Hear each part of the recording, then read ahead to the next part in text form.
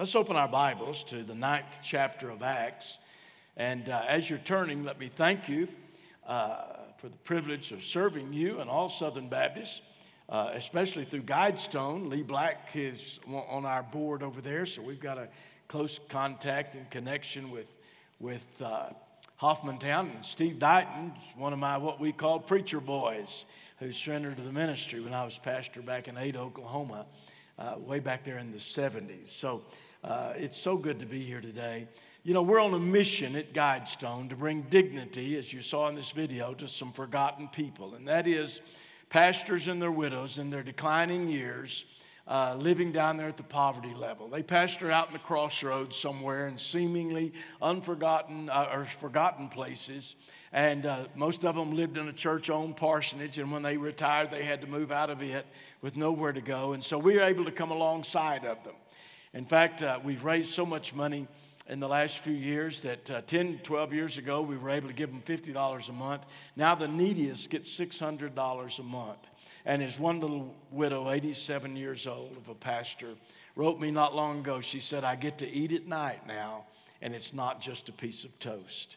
And so every gift to Mission Dignity, every dime of it goes to one of these people. It's one of the few ministries I know that years ago we raised the money to endow all the expenses to that ministry. So Carla, who's with us out at the table today, who works in Mission Dignity, her salary, everybody that works in Mission Dignity salary, John Amber, our leader of Mission Dignity, all of the expenses of that ministry, all the printed materials you see here, even the stamp we send the check every month to these 1,800 wonderful people.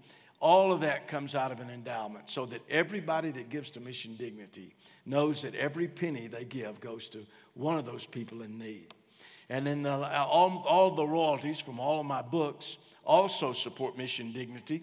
And Carla has some of them out there today. They're leather-like gift edition books. They're great to give as gifts also. The Joshua Code, 52 scripture verses every believer should know. You know, I believe there are 52 verses in the Bible that every believer ought to know. They're here in the Joshua Code. And then the Jesus Code is 52 scripture questions every believer should answer. You know, I believe there are 52 verses in the Bible, questions in the Bible. Jesus asked 150 questions that are recorded in the Gospels. I believe there are 52 questions in the Bible that you need to answer before you go to heaven.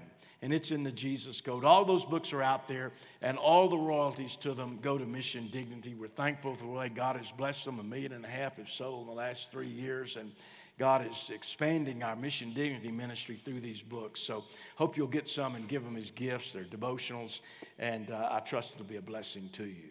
You know, in Acts chapter 9, we immediately remember that it's the great chapter in Scripture when Saul of Tarsus, that first century terrorist who was terrorizing the church, came to know Christ in an experience on the Damascus Road.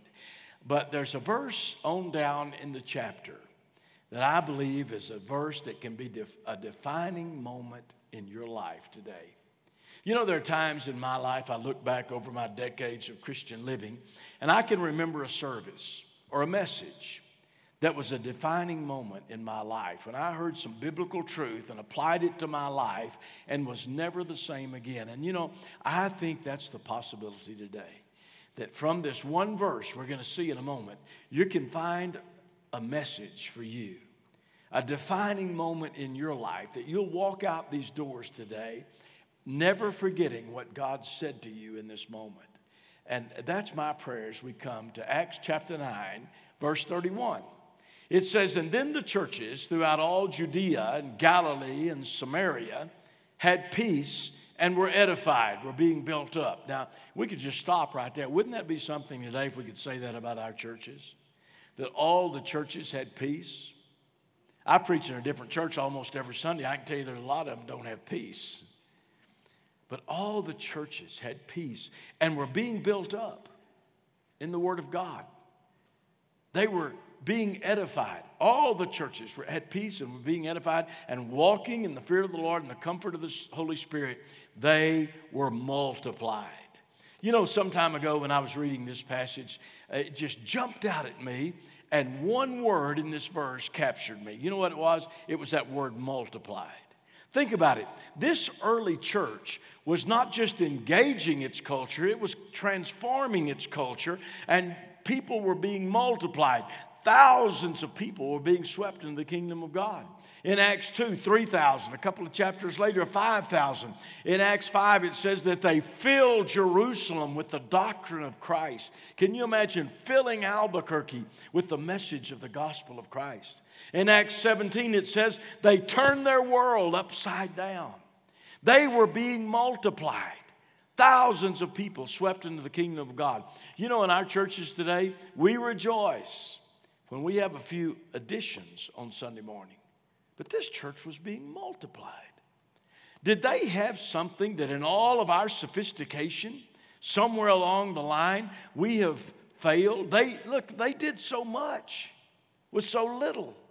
Think about it. They didn't have all the modern methods of communication that we have today. They didn't have any books, devotional books, or Bible study books, or helps, Bible study, video series, all those things we have today. The printing press wouldn't even be invented till centuries after Acts chapter 9. They didn't have any gospel tracts. They didn't have any tract to hand to somebody. They didn't have any means of communication. Paul never preached with one of these goofy things around his ear, a microphone. He didn't have that. He didn't have radio, television, air travel, any ways, the internet, ways to communicate the gospel of Christ. Or think of all the ways we have today to communicate the gospel of Jesus Christ. They didn't have what you hold in your hand in Acts 9, the New Testament. And yet they were being multiplied, and we're not. Somewhere along the line in all of our sophistication, all of our Bible study material, all of our video series, all of the sophistication we have to translate the gospel, have we missed something that was apparent in this early church that caused them to fill cities with the gospel of Christ, that saw them turn their world upside down? I think we have. And I think the secret is right in the middle of this verse. Look at it again. Acts 9:31. Then the churches throughout all Judea and Samaria and Galilee had peace and were edified, and walking in the fear of the Lord and walking in the fear of the Lord. Who's doing that today? When's the last time you had a conscious thought about walking in the fear of God, living in the fear of God? When's the last time you heard a message on the fear of God? Or when's the last time you gave any thought? Who in this room today could come here to this pulpit and define what the Bible means when it says we're to walk in the fear of God? Or live in this environment of the fear of God? You see, we live today in a no-fear culture all around us. We've raised a couple of generations in our Western world, particularly in America, without any moral absolutes. And so relativism is rampant, and there's no fear. When you take the Ten Commandments out of education, when you take it out of the public square, there's no moral fabric and fiber. And so we've raised a couple of generations that live in a no-fear culture. That's why they go out and do the crazy things they do and massive. They've got no fear. And instead of the church engaging the culture, very subtly what's happened is that the culture comes into the church. And all of a sudden the church wakes up and realizes we too are living in a no-fear culture. When a subject that was so prevalent on every page of the book of Acts is seldom, if ever, mentioned in our church: the fear of the Lord. So I've got 3 questions for us today. First of all, a why question. Why are we living in a culture, a no-fear culture in the church? Secondly, a what culture. What does it mean to walk in the fear of God? Does it mean I've got to live my life in constant fear, walking on eggshells, that if I say something wrong or do something wrong, something bad's going to happen to me? What does it mean to walk in the fear of God? And thirdly, a how question. How can we put a handle on biblical truth today and apply it to our lives and walk out of these doors in such a fashion that it might be said of us that we were walking in the fear of God and the comfort of the Holy Spirit, and we too were seeing the church multiplied, that we were turning our own world upside down? First of all, A why question. Why are we living in a no-fear culture? Could it be that in many ways, even though we talk about it a lot and sing about it a lot, could it be that in many ways we've lost the concept of the holiness of God? That He is holy. The word means He's separate. He's set apart. He's a holy God. And you know what we've done in many ways? In our quest, in our genuine, honest quest to reach this culture that's lost to the church, we've got 2 generations out there that are lost to the church of Jesus Christ. And in our quest to try to reach them, what we do if we're not careful is we offer them a gospel that takes God off the throne of His holiness, Christ, and brings Him down on our human level where He becomes our good buddy, or somebody we've got so little reverence for we could run up and give a high five to in a youth rally somewhere or something. You remember Isaiah? He got a glimpse of the holiness of God one day, didn't he? He said, I saw Him. Isaiah did, chapter 6. He said he was high and He was lifted up, and the train of His robe filled the temple, and that angelic choir and that antiphonal chorus began to sing back and forth to one another, holy, holy, holy is the Lord God of hosts. You think Isaiah's first inclination when he saw that was to run up to that throne and give Him a high five? No. What did he do? He said, woe is me, I'm undone. For I'm a man of unclean lips, and I'm hanging around a bunch of people like that. When we get a glimpse of God in His holiness, we see ourselves like we really are. What about John? Exiled on Patmos, over 90 years of age. And in the Revelation, the Apocalypse, the last book of your New Testament, he gets the unveiling. He sees the Lord Jesus Christ in the glory and in the beauty of His holiness. You think his first inclination was to say, hey, good buddy, you shining bright today? No. You know what it says? He said, I fell down at His feet like I was a dead man. If I had time today, I'd like to walk us through every man and woman that was used of God in the Bible. And you know what we'd find? We would find a common thread woven through every one of their lives, every single one of them, that in one way or another it was said that they were walking in the fear of God. All those Old Testament saints, it was the fear of God that was the characteristic of their life. What about Noah? Hebrews 11:3 says, Noah by fear built the ark. What about those Hebrew midwives in Exodus 1 when the Pharaoh declared that all those male Hebrew babies be put to death? It was those Hebrew midwives, Exodus 1 says, that feared God more than they feared Pharaoh and saved them. Moses led the children of Israel for 40 years through the wilderness wanderings. They come to the portals of the promised land. He's going to go up on Nebo and die. He's not going in with them. And so he gathers the people together and he preaches a series of sermons to them, like a revival meeting. It's what your book of Deuteronomy is in the Old Testament. It's just Moses' messages to his people before he dies and before they go in. In Deuteronomy 10, he says to them in verse 13, he says, I'm going to die. He said, you're going to go into that land. But before you go into that land, what does the Lord require of you? Now think about that. After 40 years waiting to get in there, now they're about to go in. And Moses says, what does the Lord require of you as you go? And here's what he said, but to fear Him as you go, to fear Him as you cross Jordan. Joshua took the children of Israel through the Jordan River dry shod, began the conquest of the promised land, and way down to the end of his life in Joshua 24, verse 14, he gathers the people together for his final words. You know what they were? Here's what he said. Now then, fear the Lord and serve Him with all faithfulness. All these Old Testament saints, Isaiah, chapter 50, verse 10, he asked a probing question. Is there any among you who fears the Lord anymore? What about that Proverbs 31 woman? You know, Mother's Day, I was a pastor for a quarter of a century. You know what? We parade her out every Mother's Day, we preachers. She's so perfect. She does everything right. All those women are guilty by the time they get to lunch on Mother's Day. But if you read far enough into chapter 31, you'll find out the secret of that woman's life. Verse 30. You know what it says? A woman who fears the Lord, she shall be praised. All these Old Testament saints, if I had time, I could keep going with them. All of them were walking in the fear of God. We turn our Bibles into the Gospels.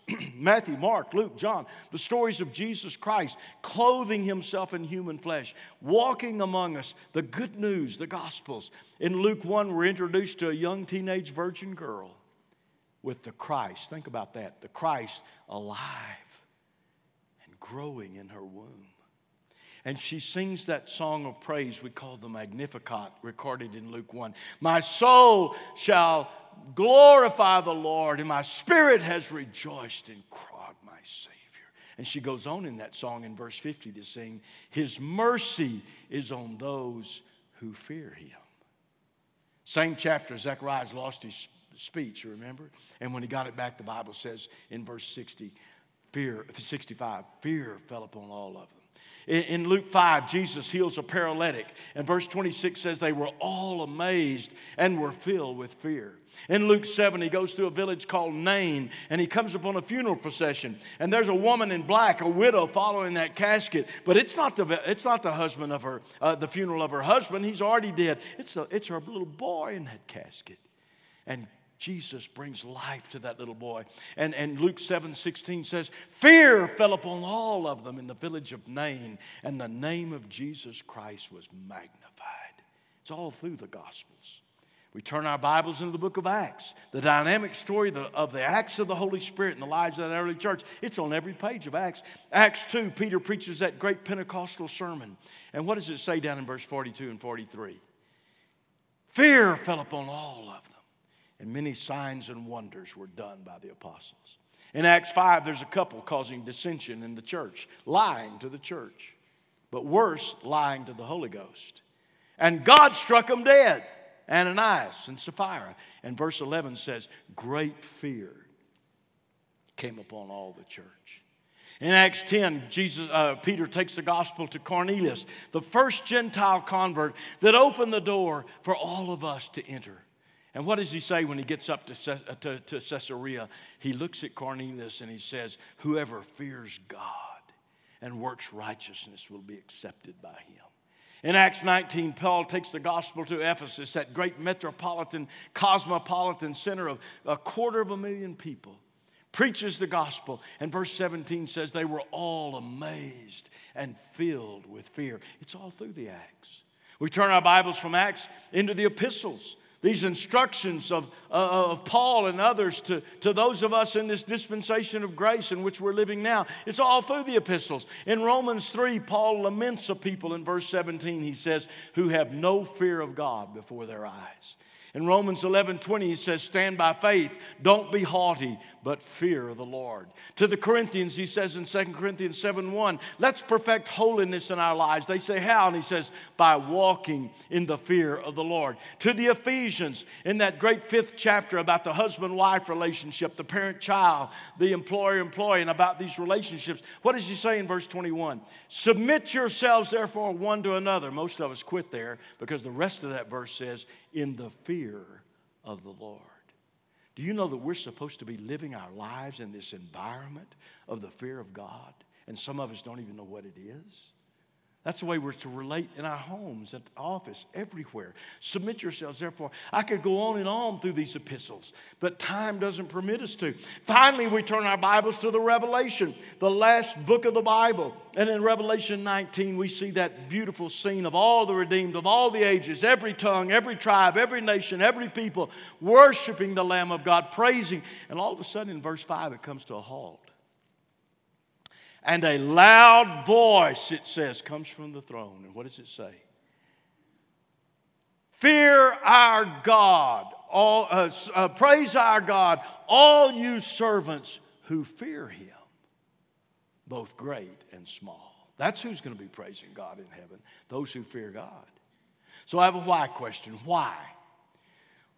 When the constant theme of the Bible, when all those Old Testament saints, all through the Gospels, all through the book of Acts, all through these epistles instructing us in the dispensation of grace, and even when we finally get to heaven, why is the constant theme of all God's people, this walking in the fear of God, a forgotten concept today? That I'm speaking to people today who love Jesus and read their Bibles every day and yet haven't given conscious thought to the fear of God in months or years? Could it be we need to recapture a glimpse of His holiness? But let me ask you a second question. What? What does it mean to walk in the fear of God? If I took you to the house where I grew up all my life, over in East Fort Worth today, there are 3 houses still inhabited on my old block. All the rest of them are boarded up. Those 3 have iron bars on the windows. In that old neighborhood, in that transitional neighborhood, we used to, in the 50s when I was a kid, we'd sit outside in the breezeway. I left my bicycle in the front yard every night, and it was there the next morning. We never locked the front door of that house, ever. They don't do that over on Crenshaw Street in East Fort Worth anymore. You know why? They live in constant fear of a drive-by shooting. Is that what it means to walk in the fear of God? That we have to live in constant fright of Him or constant flight? That we have to be walking around on eggshells, afraid that if we do something wrong or say something wrong, that He has this big club of retribution and He's going to pound us over the head with it and something bad's going to happen to us, so we've got to just fear Him like that? If that's your concept of the fear of God, nothing could be more foreign to what the Bible teaches. The most common Old Testament word means to stand in awe before Him with reverence and respect.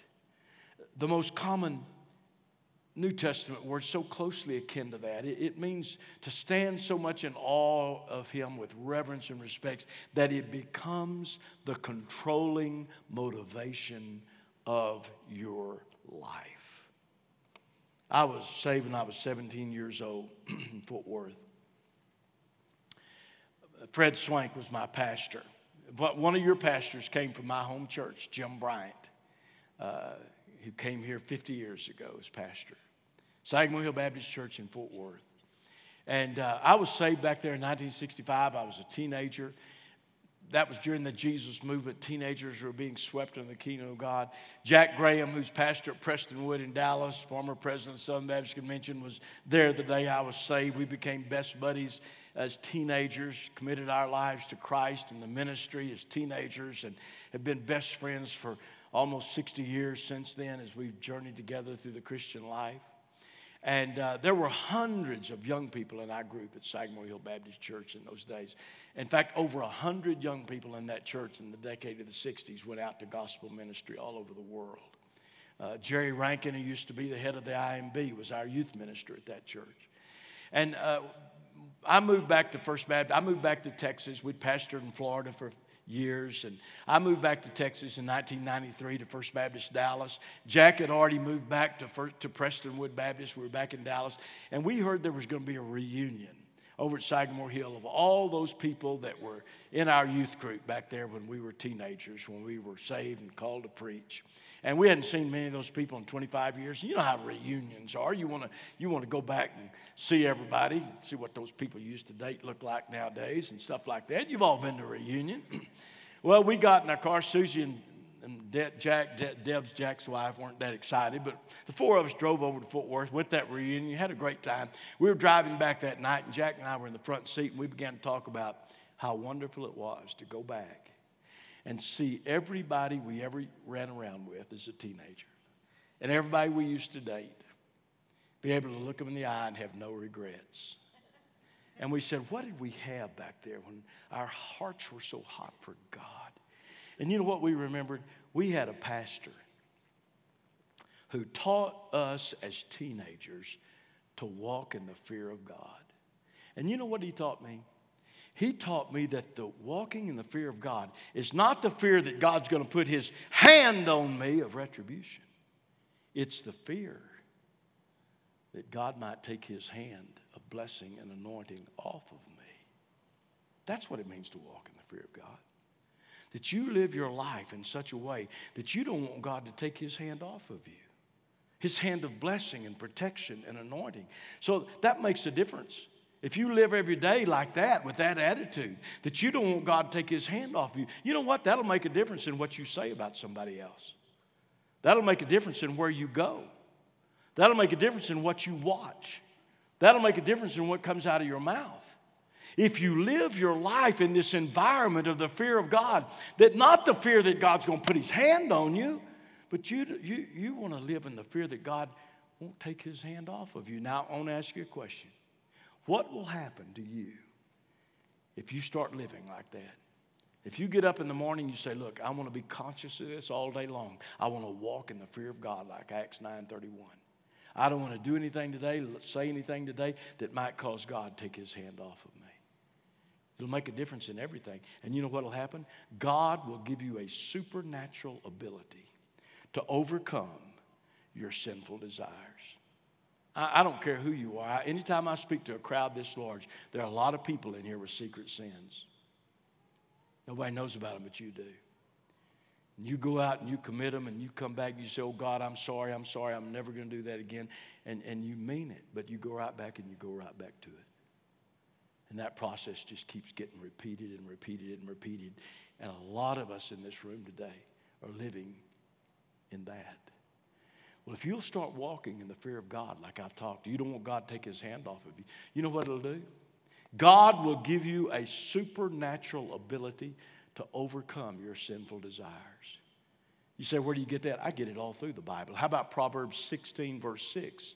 Listen to this. By the fear of the Lord, one departs from evil. Did you hear that? By the fear of the Lord, one departs from evil. You start walking in the fear of God, God will give you a supernatural ability to overcome those sinful desires. What about Moses at Sinai in Exodus 20? Remember what he said? God has come to test you, to see what is in your heart, that his fear might be upon you. What? So that you might not sin. Exodus 20:20. That his fear might be upon you, so that you might not sin. You start walking in the fear of God, God will give you a supernatural ability to overcome your sinful desires. I'll tell you something else he'll do. He'll give you supernatural wisdom to make right decisions in life. Some of you need that desperately because you've made some wrong decisions. And you need God to guide you. You need God to let you. You start walking in the fear of God, he'll give you wisdom. It'll surprise you. Where did I get that? How about all through the Proverbs? How many times in the Proverbs do we read this? The fear of the Lord is the beginning of wisdom. It's all through the Proverbs. You don't even have any wisdom unless you're starting to walk in the fear of God. The fear of the Lord is the very beginning of wisdom. And what about what the psalmist said in Psalm 25, verse 14? The secrets of the Lord are with those who fear him, and to them he'll reveal his covenants. You ever read the Word of God and you say, man, I'm just not getting much out about this. Well, no wonder you're not. You start walking in the fear of God. The Bible says, Psalm 25:14, the secrets of the Lord are with those who fear him, and to them he'll reveal his covenants. You'll be astounded at the revelation you'll get in reading God's Word. Walking in the fear of God is not the fear that God is going to put his hand on you. It's a fear he might take his hand off of you. A why question, a what question. Finally, and we'll be through, a how question. How can I put a handle on biblical truth that I've heard today and walk out of these doors walking in the fear of the Lord? Where do I begin? How do I begin? You begin like you begin everything else in the Christian life, with the Word of God. Let me take you back to Moses. Deuteronomy chapter 31, verse 10. He gathers the people together for a final word, and it's one of the most moving scenes, Deuteronomy 31 in chapter. And Moses takes the book of God, the tablets of stone God had given him at Sinai that were written with God's own finger. And he holds up the word of God before the people, and a hush comes over all of them. And Moses says that you may hear these words and learn to fear the Lord. And that your children may hear these words and learn to fear the Lord. How? It's a learned behavior. So I want to give you a challenge. In the normal traffic pattern of your daily reading of the Word of God, every time you come across this word, fear of God, fear of the Lord, circle it. It'll show up every day in your Bible reading. And it'll be a constant reminder to you of walking in the fear of God. So how do you do it? You know, I always believe it's easier to show somebody how to do it than to tell somebody how to do it. So let me just give you an illustration. I grew up with a mom and dad who sacrificed so much for me. They didn't have to think they could have kids. They were way up in their 40s when I was born. They'd been married 15 to 20 years, didn't think they could have kids. I know it wasn't a virgin birth, but it was a miracle just the same, I'll tell you, when I showed up. But they sacrificed so much for me. My dad never made $10,000 a year in his life. He retired way back in the 60s, worked for the city of Fort Worth all of his life, first in the sewer division, and then later in the health department. Never made $10,000 a year in his life. But I'll tell you what, I never played in the ball game. He wasn't there. If it was baseball season, my glove was just as good as anybody's on the baseball team. If it was track season, back in those days, we used to run on those old cinder tracks with those long metal spikes. My spikes were just as nice and shiny as new as anybody's on the team. I never played in the game. He wasn't in the stands. I never remember my mom ever buying a dress or blouse or skirt, pair of shorts, or slacks. Twice a year, there'd come this big parcel from out Stamford, Texas, in West Texas, where my great Aunt Lily lived. Clothes that she no longer wore, she sent to my mom. My mom wore her clothes. They sacrificed so much for me. All my life, I'd aspired to be a lawyer. When I was 10, 12 years old, I had a day off from school. I'd go get on the bus. I'd go downtown. I'd sit in the courtroom all day and listen to trials. And when I got to be a sophomore in high school, it dawned on me that even though I was a pretty decent athlete, I was never going to be able to be good enough to play college athletics. And I knew if I went to college, I was going to have to pay for it because my mom and dad didn't have the funds to do it. So I started working. I quit playing ball when I was a sophomore, started working after. I got 2 jobs after school and on the weekends, and I needed a car. I needed a car, not to get to Not for social reasons, but to get from school to work. And so I got a car when I was a junior in high school. Now, it was almost 10 years old. It was a 57 Chevrolet. Man, I wish I still had that 57 Chevrolet. Because if I still had that 57 Chevrolet, it'd be worth a lot more than that $250 we paid for it. We put $50 hard cold cash down on that at the Poly State Bank and financed the other $200. And when I got that car, my dad set down 4 rules. I couldn't leave the house. I didn't stop at his chair and answer 4 questions. Where are you going? What are you going to be doing? Who are you going with? And when are you going to be home? Boy, it used to tick me off. Especially when my friends from high school were with me that had no curfew, and I have to stop at my daddy's chair and say where I'm going, who I'm going with, what I'm going to do, and when I'm going to be home. Well, one Friday night, we dropped our dates off, and bunch of guys, we met at the Sutter's Barbecue. Was our high school hangout. It was an old barbecue place over on Mitchell Boulevard in East Fort Worth. Had a barbecue building back there. You could go in there. There were a few booths and counter with those swivel vinyl seats on it. But out front, there was this big awning that went all the way across the front. And you'd drive your car up under that awning, and they had things that kids don't know anything about today called car hops. And you'd roll your window down. Nobody had electric windows. You'd roll your window down. They'd put that aluminum tray out there. It'd come down. They'd come out there, take your order, bring you barbecue sandwich, Coke, whatever you wanted to do. So one Friday night, we'd taken our dates home. Me and my buddies, we all pulled down here at this end of that awning. We were out there just drinking the Coke and talking like high school kids do. All of a sudden, I saw my dad drive into Sutter's Barbecue parking lot. Now, that was a shock to me because I'd never seen him eat out publicly one time in my life. We didn't eat out. I said, not only that, he told me the other day, he said, I hear that's the sorriest barbecue in town. I don't know why you hang out there. And not only that, I'd never seen him out past 9:30 unless we went into extra innings in a baseball game somewhere or not. And here he is driving down into Sutter's Barbecue. And I looked at my watch and I said, uh-oh, I know why he's here. I was supposed to be home 45 minutes ago. Well, fortunately, he didn't see me, and he pulled in down here to this side of this awning. And he pulled in. I could see his lights go off. I was watching him from over there. He got out of his car. About the time he got to the front of his car, he saw me over there. Have you ever seen how these F-16 fighter jets lock into that target right before they drop that bomb? Man, our eyes just locked. I'm down there, my old heart's beating. I said, what's he going to do? Is he going to come down here and embarrass me in front of my friends? What's he going to do? And I'll tell you what, he just stared at me. And then he went like this. And then he stared back at me. And he got in his car and drove off. I beat him home. And I'm going to tell you why. I feared my daddy. I didn't fear him physically. He was almost 60 at that time. I was 17. I could have taken him down physically had I had to. I didn't fear him physically. I'll tell you what I feared. And I feared it till I was holding his hand at 95 when he breathed his last breath.